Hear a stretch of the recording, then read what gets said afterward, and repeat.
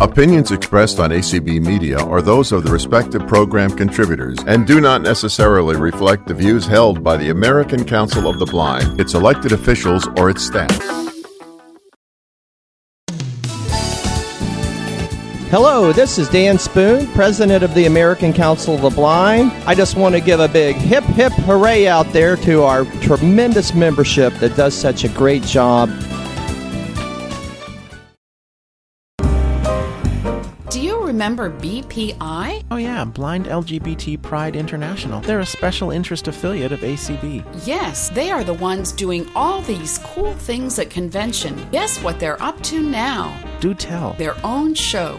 It's called Pride Connection. That's great, but what if I'm not a part of the LGBT community? This is a show for everyone. Actually, non-LGBT and non-disabled folks are known as allies, and they are a huge portion of BPI's membership. Everyone is welcome. So what kinds of topics can I expect from Pride Connection? Fun and relevant topics for everyone, from blindness to LGBT education, technology to advocacy. So when will Pride Connection take place? Every Tuesday at 10 p.m. Eastern. Be sure to tune in so we can all connect and learn while having fun. Pride Connection on ACB Radio Mainstream. The following programming has been made possible in part by the generous support of BITS, Blind Information Technology Specialists. An affiliate of the American Council of the Blind, BITS provides career development for computer professionals. For over 50 years, BITS has been on the forefront of industry, promoting and advocating on information access and technology that improves the quality of life for people who are blind and visually impaired. Learn more about BITS programs and how to become a member by visiting their website at www.bits-acb.org. Welcome to Speaking Out for the Blind. I'm Brian McAllen. Today we're going to talk about something very important. We're going to talk about how blind and visually impaired people deserve the same opportunities as everybody else. This subject was brought up in a recent special column to the Topeka Capital Journal. Karen Page is Vice President of Innovation and Workforce Innovation Center Lead at Envision, a Wichita, Kansas-based organization, and is providing opportunity and inspiration for the blind and visually impaired. Karen Page spoke out and wrote the column in the Topeka Capital Journal. Karen is here to explain the story. Hi, Karen. Hi, Brian. Thanks for inviting me to the show. Yeah, thanks for coming on. Tell us about yourself and Envision and what you do in the organization. So I am the Vice President of Innovation, as you said, and I often say, what does that mean? So I think it's important for me to tell you what I think it means. As the Vice President of Innovation at Envision, and Envision is a nonprofit agency who works with people who are blind or visually impaired to provide employment opportunities and services. But I think my role is really important, the innovation. And what does that mean? That's not a common role.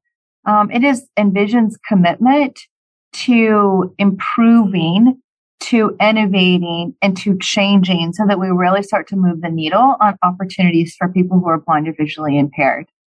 This is actually, Brian, you might find it interesting, my second career.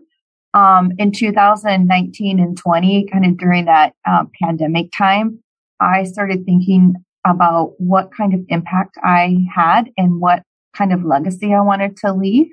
And I also asked myself the question, was I using my talent to extract and contribute the fullest value? And so I decided to make a career change. So I spent almost 30 years being as an international trade consultant, helping small businesses and consulting with the government, et cetera. So I'm happy to be at Envision, working on workforce, working with potential employers so that we can employ people who are blind or visually impaired. That's great. What inspired you to write that column about how the blind and visually impaired deserve the same opportunities as everybody else in Kansas?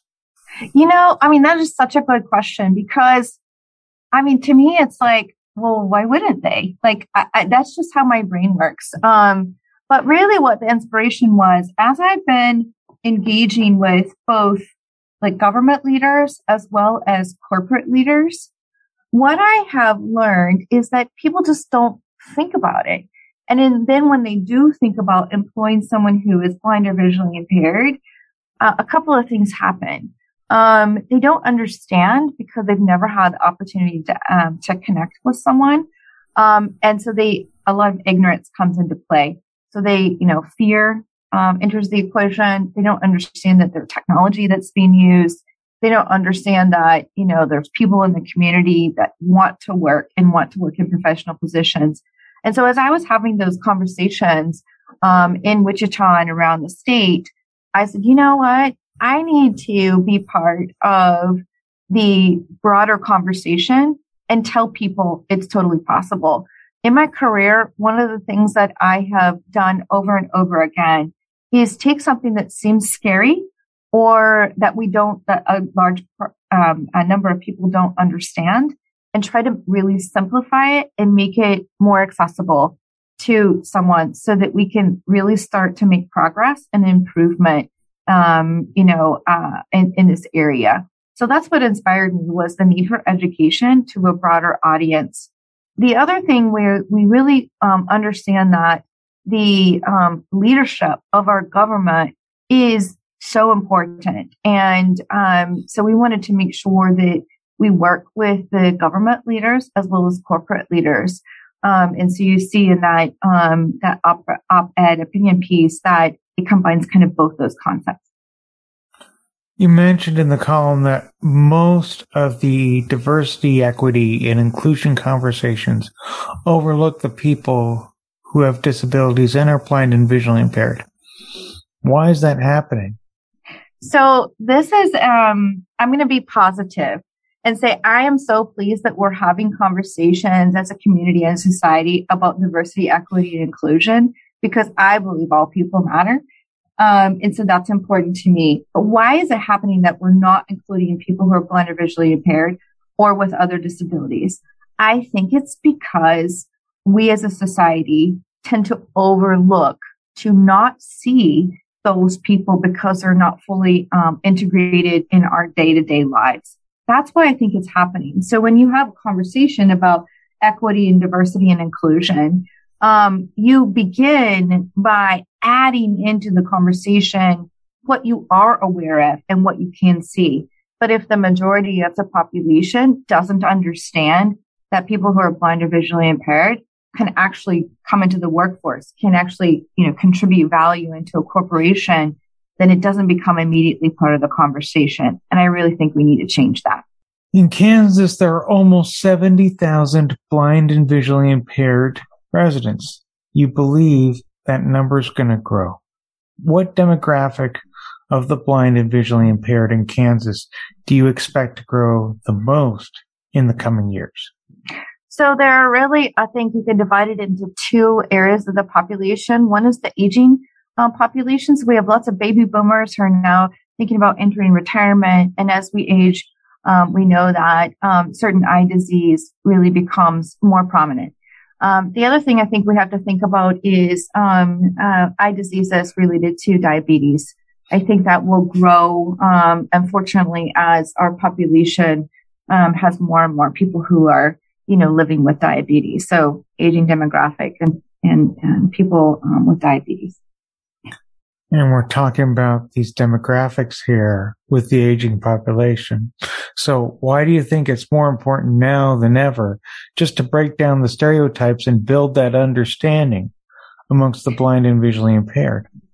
So as we have more people who are entering our community, they're going to need those services. So I kind of want to turn that question on its head. It is, it's an opportunity for us to really engage with what I call mainstream employers or mainstream corporations. If more and more of their employees that they're already familiar with, who are already working in their places of business, are going to need the kind of services as their eyesight deteriorates, this is an opportunity for us to engage in more meaningful ways and for them to become smarter about employing people who are blind and visually impaired and what it takes to do that successfully.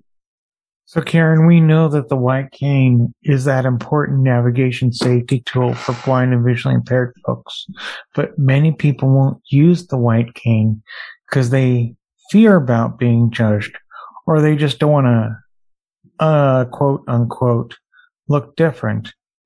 Explain this to us. So I have people on my team that I value and love dearly who are white cane users. And I've asked them this question. I'm typically sighted, Brian, so I don't feel really fully qualified to answer the nuances of this question, but I'm going to try because I do consider myself an empathetic person. First of all, that white cane is an external signal to the typically sighted world to take care, to watch out. And so I think that's really important. It really is a signal that the typically sighted world can use to take caution. There's a white cane user, don't get in that crosswalk in your car, like pay attention. And so I think that's really important. But about the looking different, I think I'm also not qualified to answer this because I was raised by a single parent to be very independent. So looking different in the way I was raised, Brian, is actually highly valuable, not less valuable. But I do understand when we're already dealing with a community of people who feel isolated and who are isolated, that doing one more thing that makes them feel and look different is uncomfortable. And I hope that as we educate more people about the value that our friends who are blind and visually impaired bring to a conversation, bring to a corporation, and bring to our lives, that this will become a non-issue. I understand that in order to break down barriers and vision shared and educate with state legislators how blind and visually impaired people are capable of doing many more things than the sighted might realize. Talk more about the efforts done here and the goal of this special event. I understand that you got together with some legislators at the Kansas State House, which is your state capital. Yes, we did. Actually almost 50 legislators came and listened to us talk about what it feels like to live and work with a visual impairment or blindness. And then we provided them a sighted guide training. The reason this was important is because when we engage with a community, engaging with its leadership, both government leaders, community leaders, and corporate leaders, is a really good formula to make change. To make change, we have to first bring about awareness. And so our efforts in Topeka, I have to tell you, Brian, it was actually really fun. We had a great day. We were for about 2.5 hours, or actually a little bit longer than about 3 hours. We did 30-minute sessions back to back and just, kept talking to the state legislators. And so that's really important to make change in a community. We have to both work with people kind of at the grassroots, but also we have to work with people in leadership positions. So all those legislators got the tutorial on how to use the white cane. They learned how to be sighted guides. They listened to even the envision blind and visually impaired employees speak about their professional and personal goals and their job roles. Is there any evidence out there that the legislators left the event with additional empathy for the blind? Yes. I'm not sure what will satisfy you and your listeners about evidence, but I can tell you that several of the legislators that we engaged with now are following us on social media, post, words of encouragement. They have now engaged with us at different events. I'll give you one example. One of the legislators who has always been a supporter, but now is a more active supporter, kind of chastised me last week for not having invited her to our charity golf tournament. And so that's kind of a funny thing to say, but that was partly because we were at the Capitol building. We were educating people. We were providing people a chance to understand, to empathize, and engage with us. We've also had legislators who reached out to us after the event in Topeka and asked us if we would come to their community and meet with employers who would be open to employing people who are blind or visually impaired. And so that's a really nice metric that we're following. And I hope that over time we'll be able to, go to every district in the state and meet with everyone who wants to employ someone who's blind or visually impaired as a result of that event in Topeka. Are the legislators thinking about passing any bills or acts to help the blind out in the state of Kansas in any way? And has this passed on to other states? Yes. So they recently updated I think it's called the ABLE account. So they recently updated that. It was out of compliance. They've also are considering an appropriation request for one of Envision's programs that serves people who are blind or visually impaired and have other developmental disabilities. So that would be, legislation as well. So there's several things that they're looking at to make improvements. I'll tell you something that's not necessarily legislative, but as a result of the Interaction Topeka, we actually were introduced to the person that works for the state government who handles all accessibility issues for all the agencies. And so he is now referring people to Envision's accessibility experts as the different agencies have need to make their websites or their documents accessible. So not a legislative change, Brian, but certainly a change that matters. Have you gone to any other groups and told them about this viewpoint as well? Besides, for sure. Every chance I get, Brian, this is what we're talking about. I promise. Is there someone that you think I should talk to? You let me know. I'll be there. Sure. That sounds good. Besides the legislators, who else have you even talked to about this? Even just besides here, like other groups? So we've talked to a lot of individual companies, but we've also talked to some groups in our community. I've actually talked to the city of Wichita, to Sedgwick County, which is the county we reside in, and talked to. I'm a member of the Wichita Chamber of Commerce Board. We've presented at the Downtown Rotary in Wichita, which is one of the largest Rotary clubs in the nation. So we're lots and lots of outreach, and not just me, Brian, going out and doing this, but Envision leadership. So we're taking every opportunity we can to really get that message out.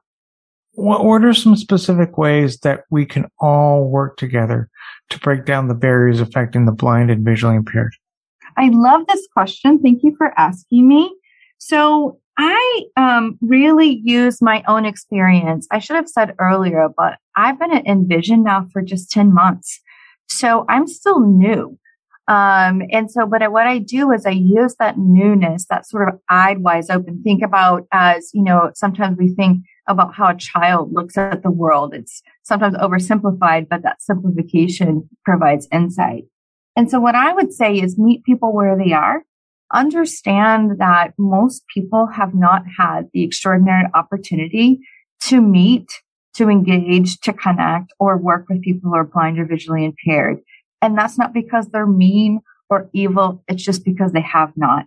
And so if we meet them where they are, knowing they know little and they don't have any experience and they probably are afraid.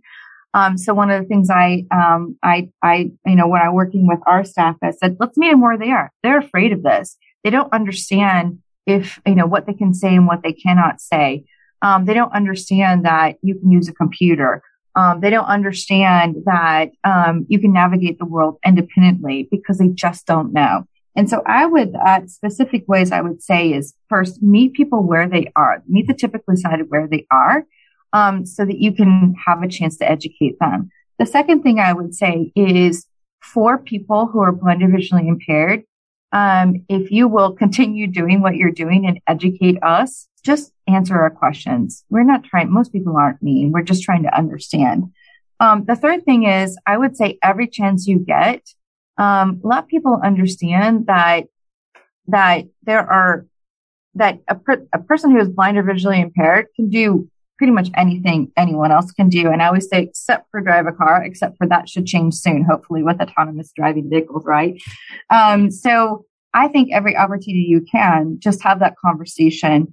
I really feel it's important to be transparent, to be open and honest, and be respectful in those conversations. And if we can do that together, if the receivers and the givers of the information do all this with respect, I think we'll have a chance to have a conversation that starts to change the world. And so I would say it starts with one conversation and just have conversation after conversation.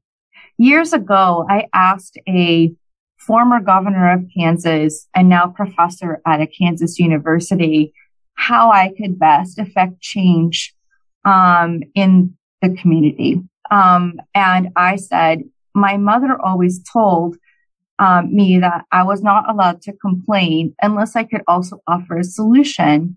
And offering a solution meant doing, meant working, meant lending a hand. And so his answer to me, Brian, was, it starts with one person and one conversation. You have one conversation with one person and you do that again and again and again. And then you have a groundswell, and a groundswell will create change that you want to happen. And so I'll end that answer with this: have those conversations. Let's create a groundswell. Let's make people aware of what's possible and change the world. I agree. Now, have you ever thought, Karen, that the blind and visually impaired may not be able to do everything that the sighted can, due to some health concerns? What do you have to say on the other side of the issue? Because not every blind person, I at least think, may be able to do everything. Well, that's an interesting question, because not every typically sighted person can do everything for a number of reasons.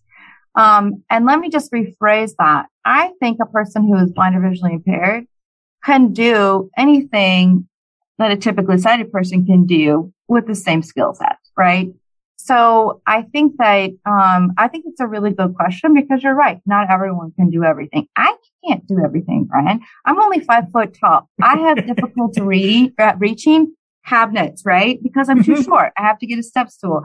And that's a silly way to answer your question. But, I think people should strive to achieve their potential with the skill sets and the given talents that they have. And in order to do that, if you're blind and visually impaired, we're going to have to overcome some more barriers, which includes preparing employers and companies to receive your talent, right? To make sure they're accessible, to make sure they're comfortable. So I think that what I would say is, I want everyone to achieve their potential and to have the opportunity to do so. I agree. Karen, is there anything else you'd like to add? I would just like to say, Brian, thank you so much for having me today and for really having this show. I think it's such a great opportunity to have a conversation in a safe space, and you're doing really important work. And I'm so pleased and honored to be a part of it. Oh, we're pleased and honored to have you on here, Karen, and we appreciate your efforts to speak out for the blind and visually impaired, to realize that they can have the similar opportunities as our sighted peers. Thanks so much for joining us today. Before we go, listeners, I welcome your comments on this program. Just visit and like me on Facebook at Speaking Out for the Blind, or follow me on Twitter at Speak Out Blind or Speak Out for the Blind. You can also check out my website, that's speakingoutfortheblind.weebly.com. More information on today's show is posted there. Just look under the list of episodes and show news tab. And my show archive is at speaking-out-for-blind.pinecast.co. That's all for this edition of Speaking Out for the Blind. Thanks for listening, and remember to speak out. You are listening to ACB Media One, also known as Mainstream, the flagship of the ACB Media Network. The ACB Media Network is a service of the American Council of the Blind. Please visit us at acbradio.org.